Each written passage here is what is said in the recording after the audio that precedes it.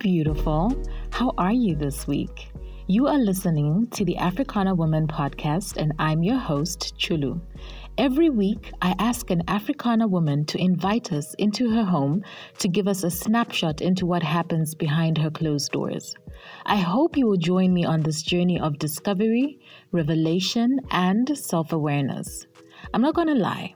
It may become uncomfortable sometimes. However, I encourage you to push past your unease and challenge yourself to think differently. The simple act of expanding yourself to receive the unknown may be transformational for you. Tomorrow, guys, is Valentine's Day. Let me take the opportunity to be the first to say, Happy Valentine's, my darling. I hope you have a day that is filled with genuine acts of love.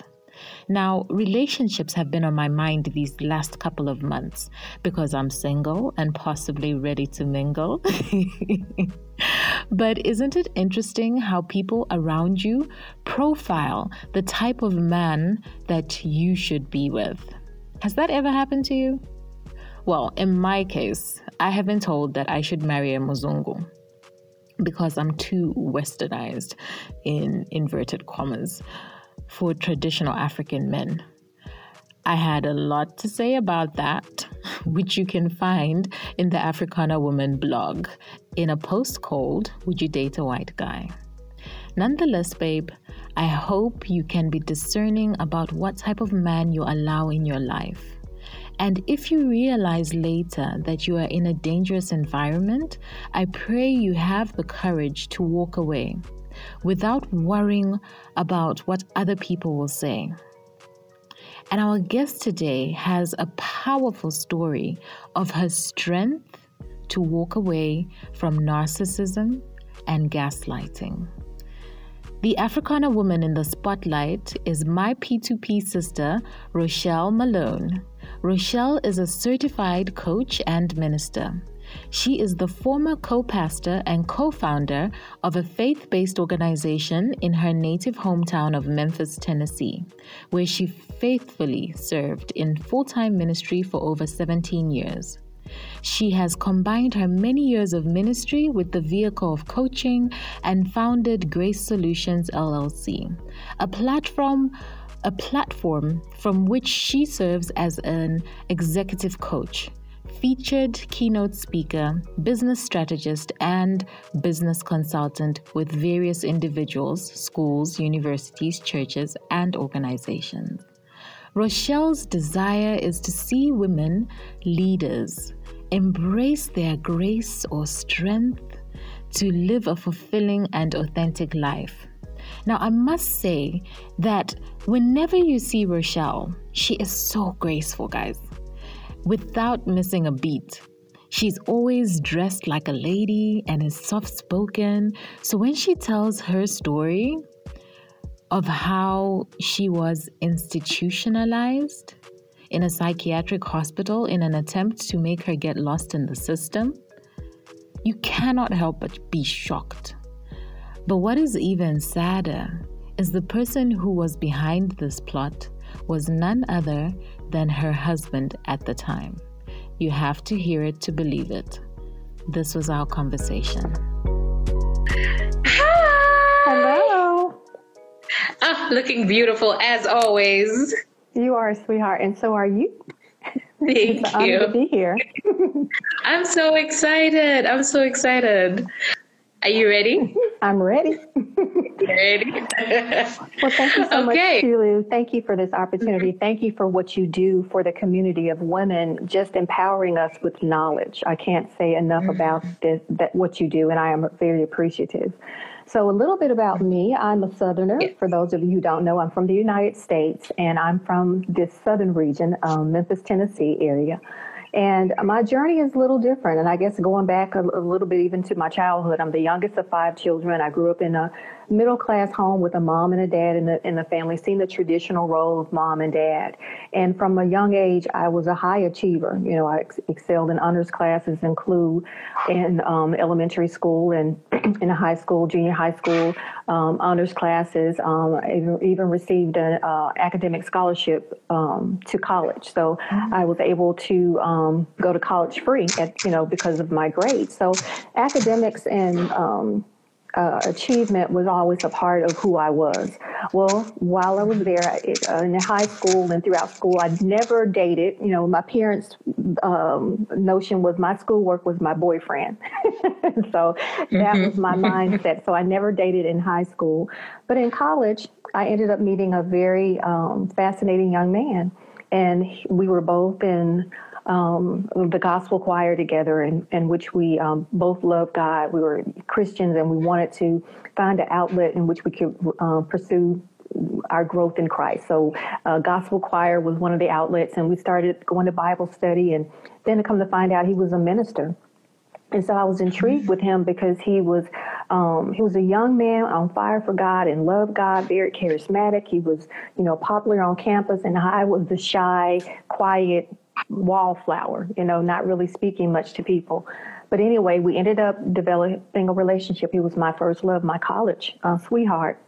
And one of the things that he desired, well, we both desired, is that we wanted to marry young because we wanted to start a ministry and to do it right and raise a family. And in our 40s, our goal was to pretty much be able to retire, in a sense, from what we've worked for and just enjoy life. Well, it didn't work that way. And things happen, life happens, and you're thrown a curveball. And so fast forward to 2007, that was the life-changing year for me. Up until that point, and this is a backdrop, up until that point, we started a ministry with 6 people, 6 of our closest friends in college, and it grew to, at that time, in the early 2000s, you would say a mega church in our area. Now we have churches of 15 and 20,000 members. We had about 1,000 members. That was pretty good in our area. And so we grew that, with grassroots, with blood, sweat, and tears and prayer. And we had a good life. I lived a good life. I was a stay-at-home mom, worked in ministry full-time, had 4 beautiful girls. Life was well, but there was something, there's a saying that a minister said, you have that feeling when you take a shower. If you get in the shower with your socks on, just in a rush, you feel like there's something on, something right, but not quite right. And that's how I felt. I felt like I was in the shower with my socks on, but I couldn't quite put my finger on it. Well, 2007 was a transitional year for us. We had our church was growing, ministry was growing, kids were going well, and there were some different influences around, I guess, it opened a different arena. And just to say, long story short, my husband and I were having issues in our relationship, which is common when you have those levels of growth, and there were issues. But the issues were red flags that were coming to a head. Long story short, let me just let the cat out the bag. Here I was, a college-educated woman. Here I was, a co-pastor of a church. Here I was, a leader to other women. I was a leader to my children, and I found myself in a mental hospital. And how in the world could I go from, and there's nothing wrong if there was a need for it, but I was falsely put into a mental hospital. And, how does that happen? It happens because I didn't know who I was. And just going, what I really wanted to talk about today was, as Black women, as women in leadership, sometimes we live in glass houses and we're not able to have safe places that we can talk to or people that are informed to share knowledge with us. And I sought counsel, but all of my counsel was, baby, just pray about it. You know how Black men are, just pray about it. And so I prayed. I was even over prayer. I was the intercessory leader in my church. So I prayed and had others praying with me. But it just seemed like, Lord, what is going on? Why is, why don't I see a resolve? And I come to understand that with prayer, the Bible says to pray without ceasing. But also it says with all of, for lack of knowledge, people perish. Well, I was perishing because I didn't realize I didn't have a mental illness. I was dealing with someone who had a mental illness. I was dealing with a narcissistic husband. And people don't like to talk about that. Rochelle? Mm-hmm. Yeah. Let me just ask a question. So, you've told us how you were in college and you had a desire to start a ministry and you went on to do that and become successful. So, what is the time frame? How many years had passed before this came to head? It was 17 years. 17 years. But the red flags were there. Okay. And let me go back and preface it. It takes two. You can't put all of the ownership, all of the responsibility on one. I had a part to play too. And my part was I was codependent. And one of the things that I've learned about narcissism is that a narcissistic person can be so intoxicating. He was my first love. And I also go back and preface it to the fact we were both young. We both didn't know. So this is not a blame or smashing of anybody's character. It's my truth, and it's an awareness. Had I known differently, I believe things could have been differently for me and my children and those that were affected. So many people's lives were affected because of lack of knowledge. And then so the Bible says, if you don't have knowledge in certain areas, you will perish. So it was a 17-year instance, but it was things along the way. Like I said, I felt like I was in a shower with socks on. When things were well, things were great. I love my husband, and I believe to the best of his ability, he loved me. But I think at some point, it got to the goals changed and things. You wanted something. He wanted something different, and it was the fact of in my research, what I've learned, this was a natural occurrence in the 1800s among men in leadership. If they wanted to get rid of their spouse, they put them in a mental hospital because there were no questions asked. And it was like, oh, you did her. Oh, you loved her so much. You put her in a place where she can be helped. And that person could go on with life. And even today, when you're committed to a mental hospital let me just say, while I was in the mental hospital, and the premise for me going to the mental hospital was that I was strong-armed. My ex-husband at the time told me that if I didn't do everything, at that time he was putting on me that I was had bipolarism and that I was depressed. And if I didn't go get help, that it was going to be a detriment to the ministry, it's going to be a detriment to my family. So in order for us to continue to be married, I had to go get help. And so the premise was, well, I'm saving my marriage. What wouldn't you do to save your marriage? What wouldn't you do to save your children and to protect them? I didn't come from a family of divorce. My parents, before my father passed, were married almost 60 years. My grandparents were married. I did not come from a household of divorce, so I did not understand or even have the ramifications to understand what divorce meant. So that was never an option. I was just going to grow and work and make my marriage work. But while I was there, I think the third week that I was there, I was supposed to go for 3 days. And that was my understanding to the mental hospital. And when I say mental hospital, I just thought I was going to go get help for depression.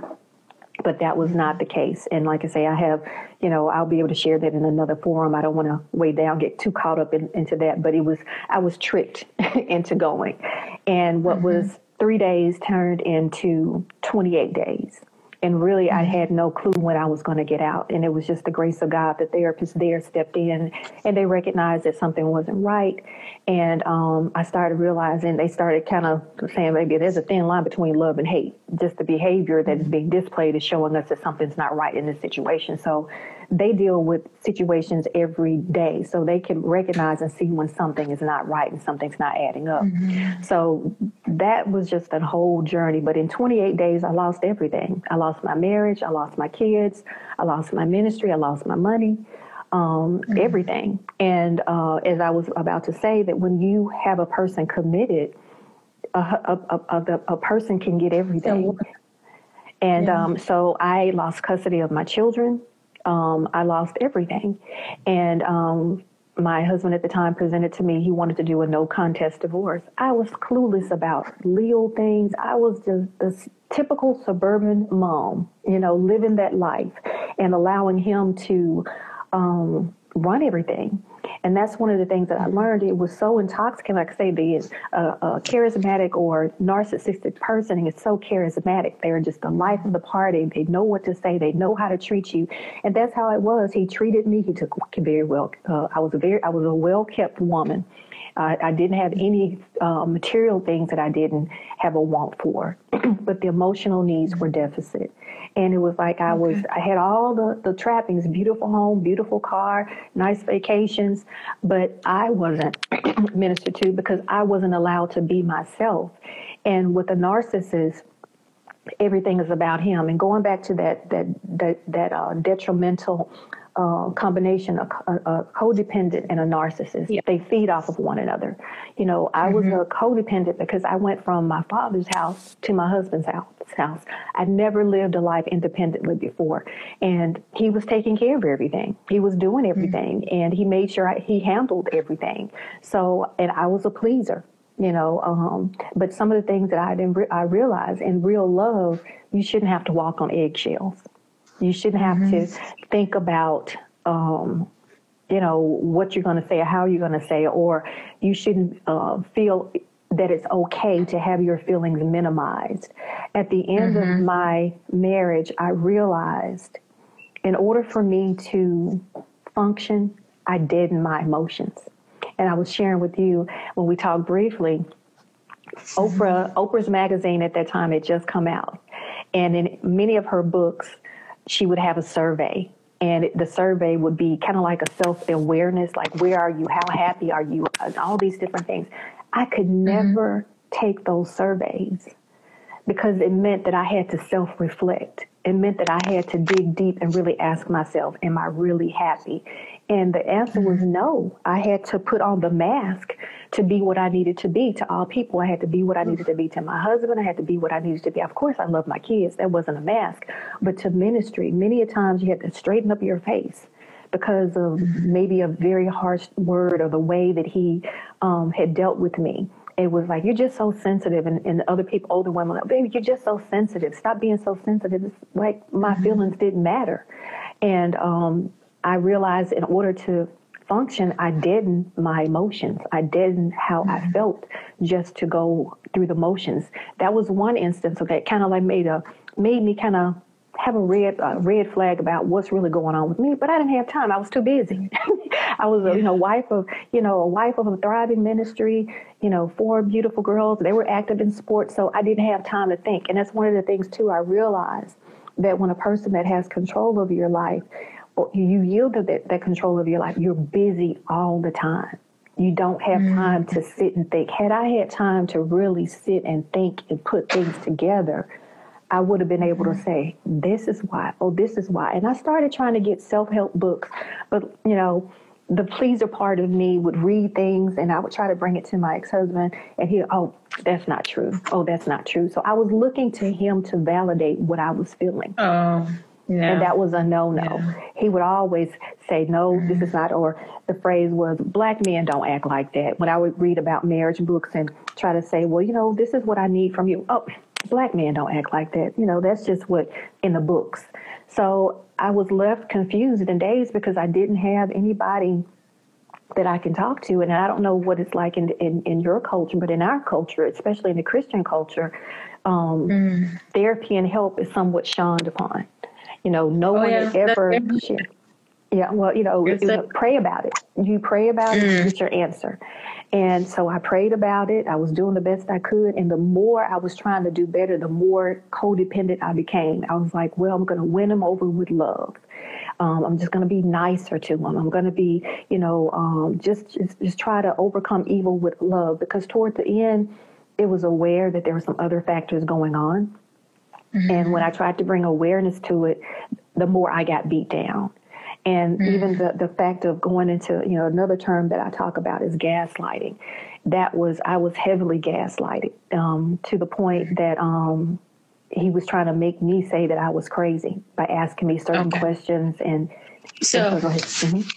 Yeah, Rochelle, just because you're using terms that people are maybe not too familiar with, gaslighting, like what is your definition? Because now you know very clearly what these things are.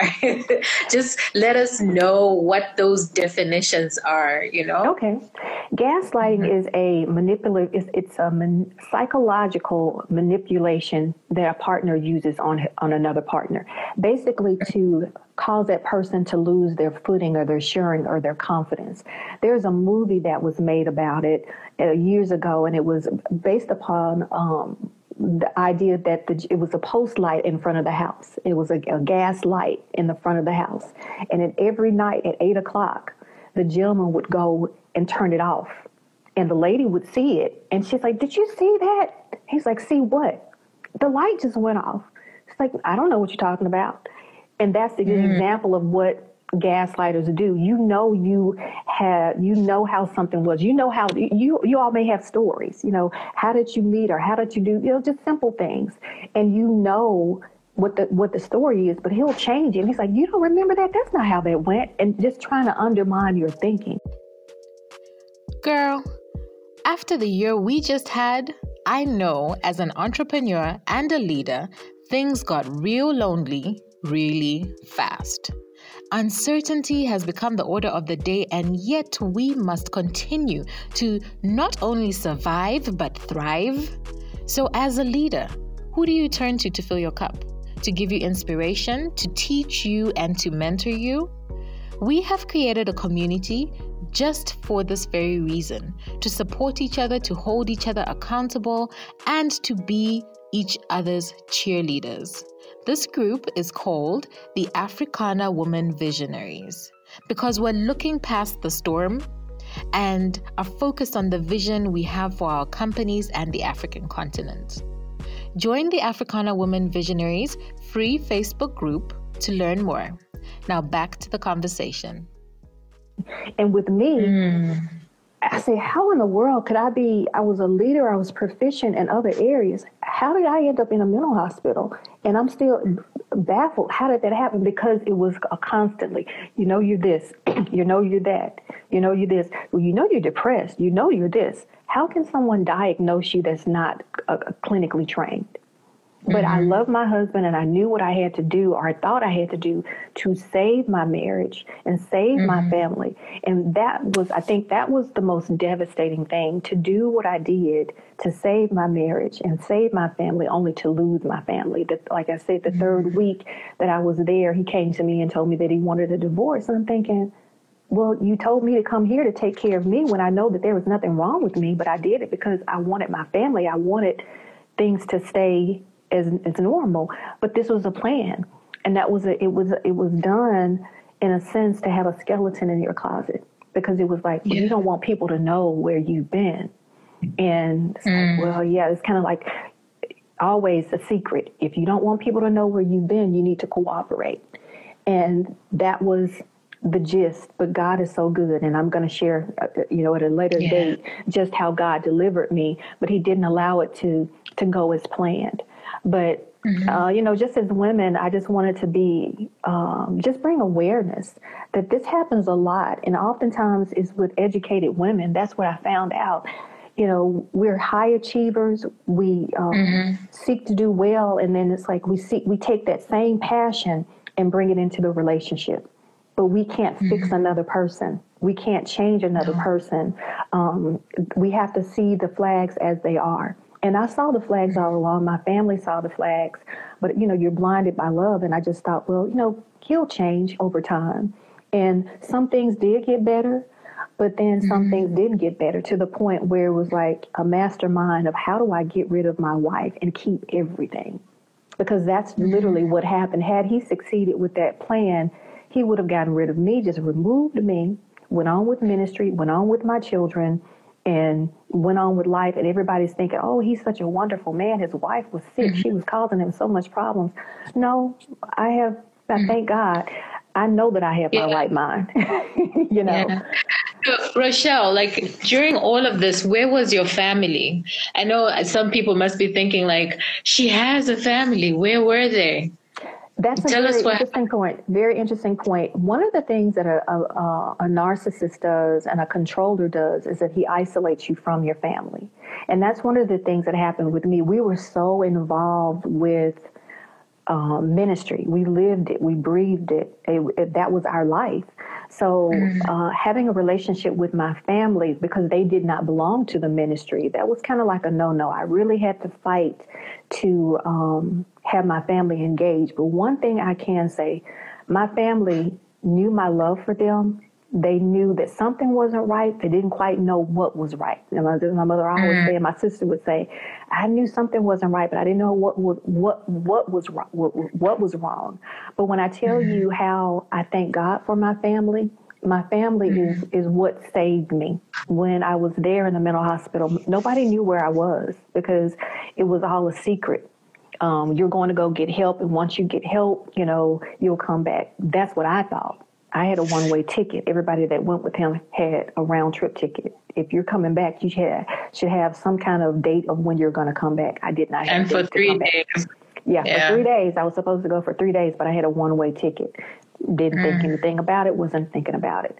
So when like I say, there's a lot that went on, but one of the therapists basically almost lost her job fighting for me because she said something's not right. And she got me, and we were having a session, and we had a group session. And after everybody left, she's like, "You're not going anywhere until you call your family and tell them where you are," because they recognized that something was not right. And I was like, and I argued, no, I don't need to know, because I'm still thinking, well, my husband doesn't want them to know, and this is our privacy. She said, no, you don't understand. You're in a situation that you have no clue of the severity of it. And so she made me call my mother that day. And my mother was just speechless. She didn't know what to say. And I was like, well, don't tell anybody else. Don't tell anybody else. But that was it. My mother, I know my mother. That was not going to fly. As soon as she got off the telephone with me, she called my middle sister. And it was a weekend of Easter Sunday. And when she told my sister, and now my sister told me, she just her tears ran down her eyes, because I'm the baby. Regardless of what happens, they all see me as the baby of the family, and they know that, a good-hearted person. How in the world could my sister end up in a mental hospital? If she needed to be, fine, but I hadn't had it exhibiting any behaviors that warranted me to be in a mental hospital. So once my sister found out, she began to make plans. That was on a Sunday night. I was in Atlanta. She was in California. She was in Atlanta on Monday evening. And, my family, and when I tell you she dropped her life for me. Her husband was in support because they loved me. They knew my character, and they knew something was not right. So they were committed and stayed with me from day one to make sure that I got the help that I needed, to make sure that I got the resources that I needed to do what I needed to do. And like I say, it was just God's grace. No therapist is supposed to reach out to me when I'm there. But this therapist knew. She said, and I asked her, I said, why are you being so nice to me? Why are you being so kind to me? And I never forget, she said, because God wants you to know how much he loves you. And I just couldn't, because I felt so broken. Like, how could someone take, we work together. This is my husband in the South. Your husband and your pastor, they're esteemed so highly. Here I am, my pastor and my husband has basically thrown me away and just like, I'm through with you, on to the next. Like it was no big deal. And when it was time for me to be discharged, and that's when the hospital got concerned, they couldn't get in touch with him. He kept giving them a runaround. And you cannot be dismissed unless you're like basically have the care of somebody else, because you're in the mental hospital. They don't, they want to, they don't just let you go. Okay, you're gone, free, go. No, you have to have someone that you're discharged to. Well, he wouldn't come. He had other responsibilities. He had to go to another one of his son's churches, which I now later find out Atlanta and Alabama are just a hop and skip away from each other. It was just, I was supposed to get lost in the system. I was just supposed to get out. He didn't care. And so by that time, that's when my family was alerted. My sister came and got me, and we began to work. That's where my therapist worked with my sister. And when I tell you, it was like only God could put the love in her heart. And to make things how God is so good, the therapist was a spirit-filled believer. She moved here from England, and her area with specialty was working with pastors and their wives for counseling. So it was just to see how God orchestrated that thing. So she understood, and so she was able to minister to me every morning. When I got up, when I was there, I would call her and pray, and she would pray with me, because she knew that this was a setup. I was supposed to get lost in the system, and but God made a way, and I was, just basically left there, So that was the journey. That was what happened. And, thank God, God has brought me through. And I say all of this to say, one of the things when God brought me out was that, and I shared with you how the church shares with you, pray. I'm a prayer. I believe in prayer, but it's prayer and knowledge. And I recognized there was no one that I could talk to about what I was going through that could identify, baby, you're dealing with a narcissist, or you're dealing with codependency. These are things that we need to know. Just like, for many years in the church, it was a kind of a going joke, about, church people being unhealthy, because we would stay at church and eat late and eat all the chicken dinners, and we would end up having heart attacks and high blood pressure because we didn't have any knowledge. We loved the Lord, but we had no idea about how to eat healthily. Well, the same thing is true. We have to be aware of mental health as well. And so I'm not a licensed therapist. The direction that God has led me to is the area of leadership among leaders. I wanted to be what someone couldn't be for me. As a first lady, as a pastor, as a person that was above in front of the people, I couldn't talk to a congregational member. I couldn't talk to just a lot of people, because there's a certain standard that you're held to. Not that you're perfect, but I just didn't have anyone to talk to. In a glass house, you make a title of a book called Suffering in Silence. You're suffering right in front of the people, and they don't know because you have to put the mask on. And I became an executive coach. I got certified through Valerie Burton's CAP Institute, and that was a lifesaver for me. I learned how to gain the tools to be resilient, to how to change my mindset, how to thrive. And that was the thing. I wanted to know, how do people deal with adversity? How it breaks some people, and some people take it and use it as a springboard and thrive. And my goal was, I have 4 girls, and I wanted them to see what life could be like when you find your purpose, when you find who God has created you to be. And that was one of the things, too, that I could not allow my girls to see the way I was being treated. It got to a point where he was being disrespectful to me, and my girls were old enough to begin to see that behavior and to see the hurt on their eyes when he said certain things to me. And I'm not trying to villainize him. That's just a mental disorder that has to be dealt with. It's something that needs to be addressed, and it doesn't matter what your title is. Whether you're a pastor, whether you are a CEO, oftentimes we take those characteristics of leadership and we hold them to a different standard. You still have to be accountable. And there's been no sense of accountability of those actions. And so for me, I wanted to be a better leader. I went into school. I'm also working on my doctorate in business and leadership, because I saw the effects of bad leadership. We had a vibrant, wonderful church, full of leaders, full of high achievers, doctors, attorneys, entrepreneurs, entertainers, professional athletes, because we were genuine in what we believed and what we taught. But some kind of way, we got off. And when in getting off, so many other lives were affected. So many people were hurt. Relationships were damaged. And that was not the purpose of getting into ministry. The purpose into ministry was to help and to protect the sheep, not scatter the sheep. Yeah. Can I ask, though, I know a lot of people that have been hurt by the church, and betrayed. And your story is a very, very big betrayal, especially when it's coming from the head of, your pastor,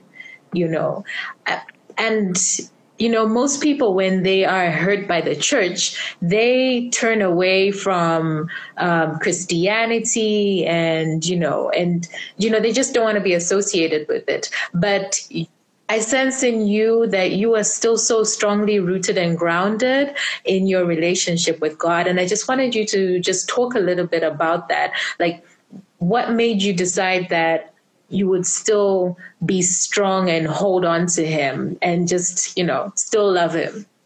God, that is. That's a very interesting question. For me, the way, like I say, going back to what the therapist told me, I asked her, why did you do that? And she said he wanted me to know how much God loved me. So that let me know that this wasn't God that happened to me. It was somebody's choices and decisions.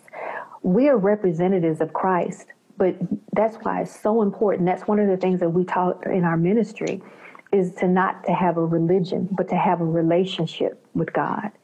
And that's what drew me. It wasn't, and I would even say, at times, I thank God I knew God before I knew my ex-husband, because I would not want to serve the God of him, because the things that I saw, the way that I was treated, the way in which I was just disposed of, that's not the God that I know.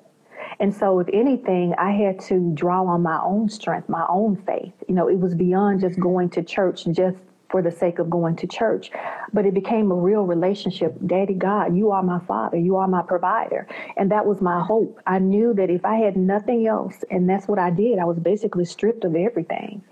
I had enough to start over again, because I had God who was able to create all things and to make all things new. And I knew that I knew my contribution to that ministry. I just wasn't a face that sat there. Even though in some ways I was esteemed as just a figurehead, I knew that there was strategy, there were insights that God had given me. My prayers had birthed a lot of things there. So if I could do that and God could do that with him, I have the same God inside of me. And so I had to allow some things to be torn down and allow him to rebuild in me what he wants to do. And that's why, with my coaching practice, even with ministry, as I step out into that more, God still gets the glory. He told me when this journey first began, he said, you may have taken a detour, but you're going to get to your final destination. And so that's what I trusted him. I continue to trust God, not man. And it was like an illustration that a gentleman gave me earlier or last week. He said, people oftentimes want to throw God out the window or throw church out of the window when they have a bad experience. He said, you ever go to the grocery store and maybe you get some bad meat or you get some bad milk or something like that? He said, you don't ever say, you know what, I'm never going back to the grocery store ever again because they gave me something bad. You just like, that was just a bad situation. That was a bad instance. And you're able to decipher that and say, I need to go to the grocery store. I need the grocery store in my life. Well, I had a bad situation. I picked a bad apple. But that doesn't mean that I throw God away. But I can tell you, it caused me to reevaluate my walk with God. I was hurt. I couldn't understand why he allowed it to happen. And I remember I stayed in the church, though. I stayed in an atmosphere where the presence of God was. And I remember going to church when I was so hurt and so just broken and not knowing what was what was really going on. And I remember looking at people raising their hands so freely and just worshiping God so freely. And I remember saying to God, I said, Lord, I want to be like that again. I said, but right now, I'm just not there. But I know this is where I need to be. And then God began to deal with me in Hebrews 11 about Sarah. She had to judge him faithful in what he had promised. And that's what I had to begin to do, judge God faithful. Have I seen everything that I believe to see? Have I seen everything totally restored? Not yet. But I know. And the fact is, I know my God, and I know that he's always victorious. And as long as I continue to keep walking with him, that's what allows me to keep going. Because the story hasn't ended. It's not over yet until God's total victory is seen and manifested in the lives of myself, in the lives of my children, and in the lives of those who were affected. So my faith was not, I guess, weakened, but my faith was strengthened because of who I was. It became more than just, something pretty that you do. When your life is on the line and your children's life is on the line, no one knows the journey, the story that I've been through. It was literally a situation where those powers that be were really trying to make me lose my mind. Okay, yeah, you went to a mental hospital, you got out, but we're going to make sure, we're going to make this true that you have, you lost your mind. And to have that stigma, and like I say, those who need to go, that's fine. Get the help that you need. But for someone in your right mind being placed in a situation, and to the point people in the hospital were coming to me, baby, why are you here? Now, what you say you're here for? The staff's coming to me. People that come, there's some people that go to the mental hospital every 6 months because they want to just go check in and just get checked on. And so, I don't judge them, but that's what I met those that were there. They were just like, look, life just got too hard. I just need to check myself in. I need a break. So like, okay, do what you got to do. And I met those and they would come to me. They're like, we know the regular people that come in here, but you don't seem like you belong here. And so, and I was telling people, oh yeah, I'm here for depression. And the night that I met with my therapist, she actually showed me my records and showed me why I was there. And I was just... What was it? What did it say?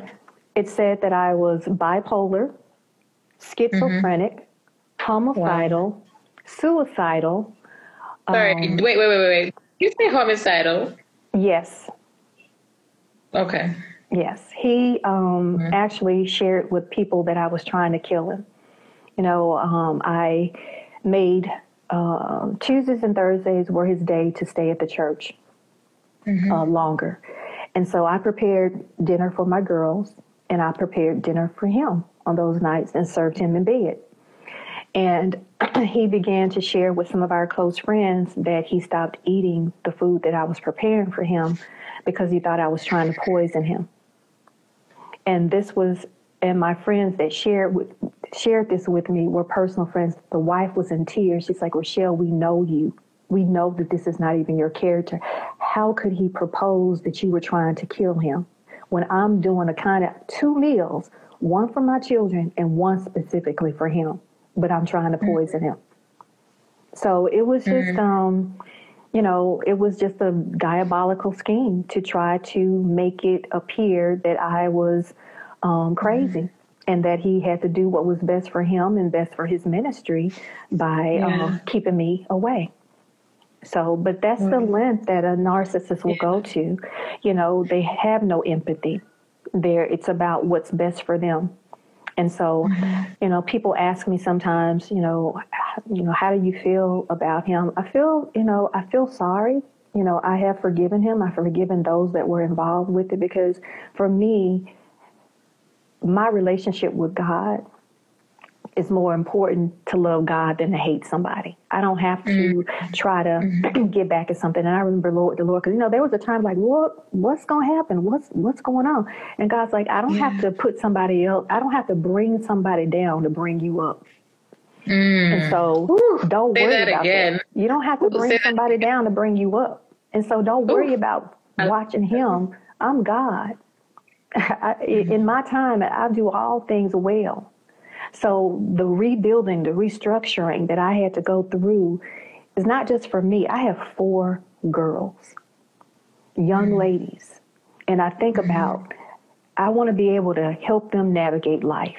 And then right now, like I said, there's some things that I'm believing for. But I want to be that. Before I'm that to anybody else, any other coach, I want to be that to my daughters, where they can see the strength of God, to see God's glory in my life, to see what a woman can do when she trusts God. And not only that, puts her abilities and develops those abilities. Since then, I had my undergraduate degree, but I went on and I got my master's degree. Like I say, I'm now in my 3rd year of my doctorate program. And, these are things that I always wanted to do, but I wasn't able to do because I was living somebody else's dream. But I wanted to be an answer, to leaders, to churches. I think about the fact that I help build churches, and the knowledge that I have to be able to go in and help ministries, strategize and come up with solutions for longevity. So I have a passion of restoration. The latter part of my years, the latter part of my ministry is restoration. I thank God for those who've invested in me, but now it's time for me to give the gifting in a different way. It doesn't mean that I'm not in ministry, but it also means that sometimes I often say, sometimes when we go to church, it's like we take off our intelligent hat and put on our stupid hat. And people can just tell us anything, and we're just like, yeah, praise God, hallelujah. No, God gave us with intellect as well. And the greatest gift and glory is to be able to use the anointing with the intellect, and it calls revelation and insight. And that's what I've been endeavoring to do, to allow God's anointing to shine on the intellect so that we can be informed, not just pray, but have knowledge, because in the areas that we lack knowledge are the areas that we're going to perish and we're going to die. So could you tell us a little bit about what it was like? Because you said that you came from your parents' home and you went into your marriage home, but now, you had to live alone. What was that like? That was an interesting journey. Like I shared with you, well, I did not share it. It took almost 2 years to get a divorce, and then that it was still a custody battle. So I was living it, but I was also fighting. It was so much legal stuff that I had to go through. Learning to live by myself. At one point in time when I lived in Atlanta, my parents came to stay with me, but I wasn't settled. It was always a constant fight. It was a constant that I was dealing with him. So I really didn't have time to think about, I'm alone. I was surviving. Yeah. So when you're surviving, you're so busy strategizing, trying to figure out, okay, this has been done to me. So what do I need to do to get this? And then too, when all of this happened, you're going to take my children away from me? That was the fight. You're not going to I'm a stay-at-home mom. I'm with them every day. I was that mom that was a part of what they wanted. I was a part of their life, even though we had help, and we had help because I couldn't be all things to all people. My husband wanted all of my attention, and of course I needed to be there for my children. And it's just a lot when you don't know who you are and when you don't have a voice in your marriage. When you're dating someone, it's important to recognize and see, do they value you? Do they value your input? Because you can be swept up in a fairy tale like situation. Oh, girl, he does everything. He does this and he does that. He does that. But what do you do? How do you insert yourself in the equation? And so that was the thing. I lived this wonderful life, but it was almost, in a sense, I was standing on the outside. And that's what I tell people that would come to me that were devastated. It's like, I was just as devastated as you were, because I didn't know that what I was involved with wasn't real. It was real to me, and I thought it was real. But when the covers came back, I was just as surprised as you were. And people say, well, how could you not know? You live with them. Yeah, I did know. But there are certain things that people can keep from you. The narcissism was present, but I did not believe that it could manifest in the way that it did, to the extent that it did with me. So, as of now, I think that's a part of, how does it feel now being, living a life on my own.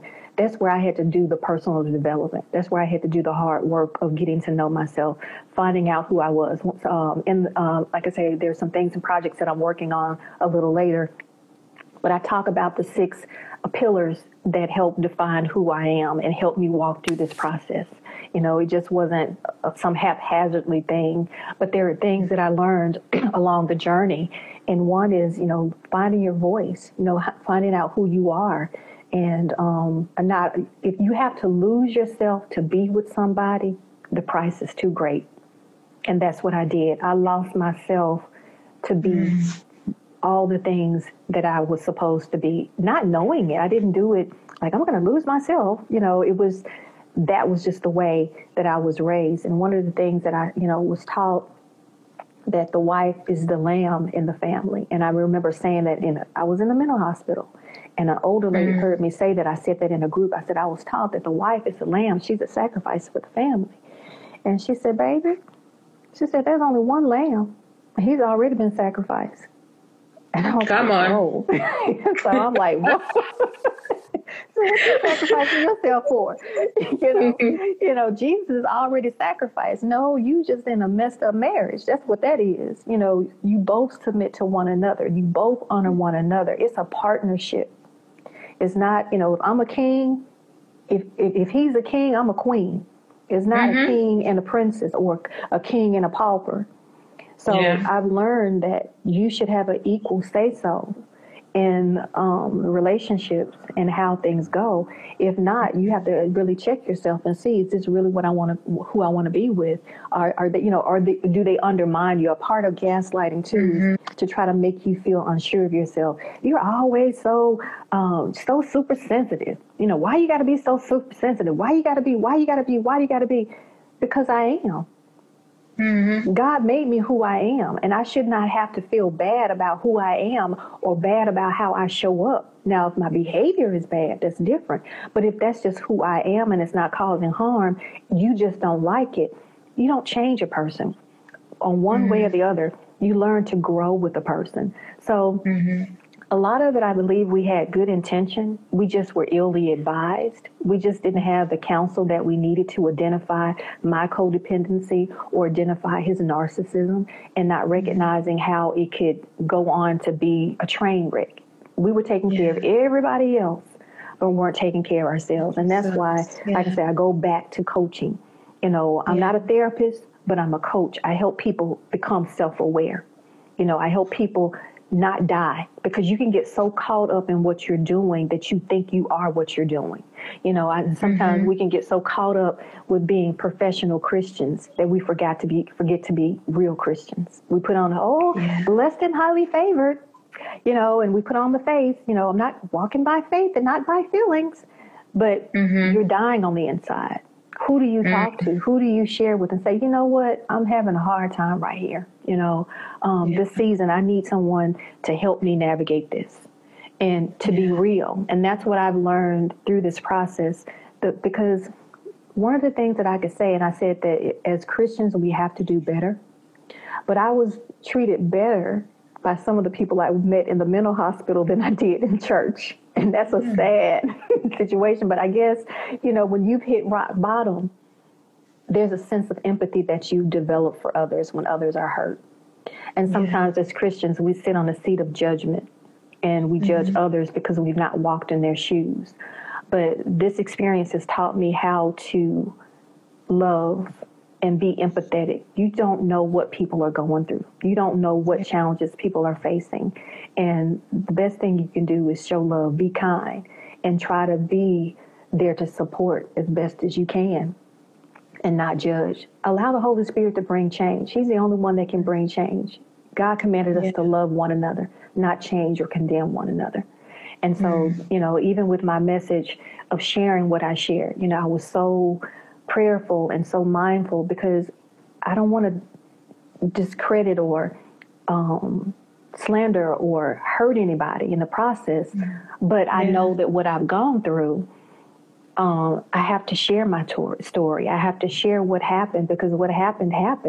And it was unfortunate that I felt like I didn't have a lifeline, so we have to do better as far as being there for one another and being real with one another. It does not mean that my faith failed me. As you asked, well, how did you not lose your faith? My faith was intact. It was just some natural, practical things that I was not aware of. And because I did not have knowledge, I perished in those areas. So we have to be holistic. If you don't know how to manage your finances, you cannot expect God to give you a miracle every day. You're going to have to learn how to get on the budget. So there's some practical things that we have to do with the spiritual.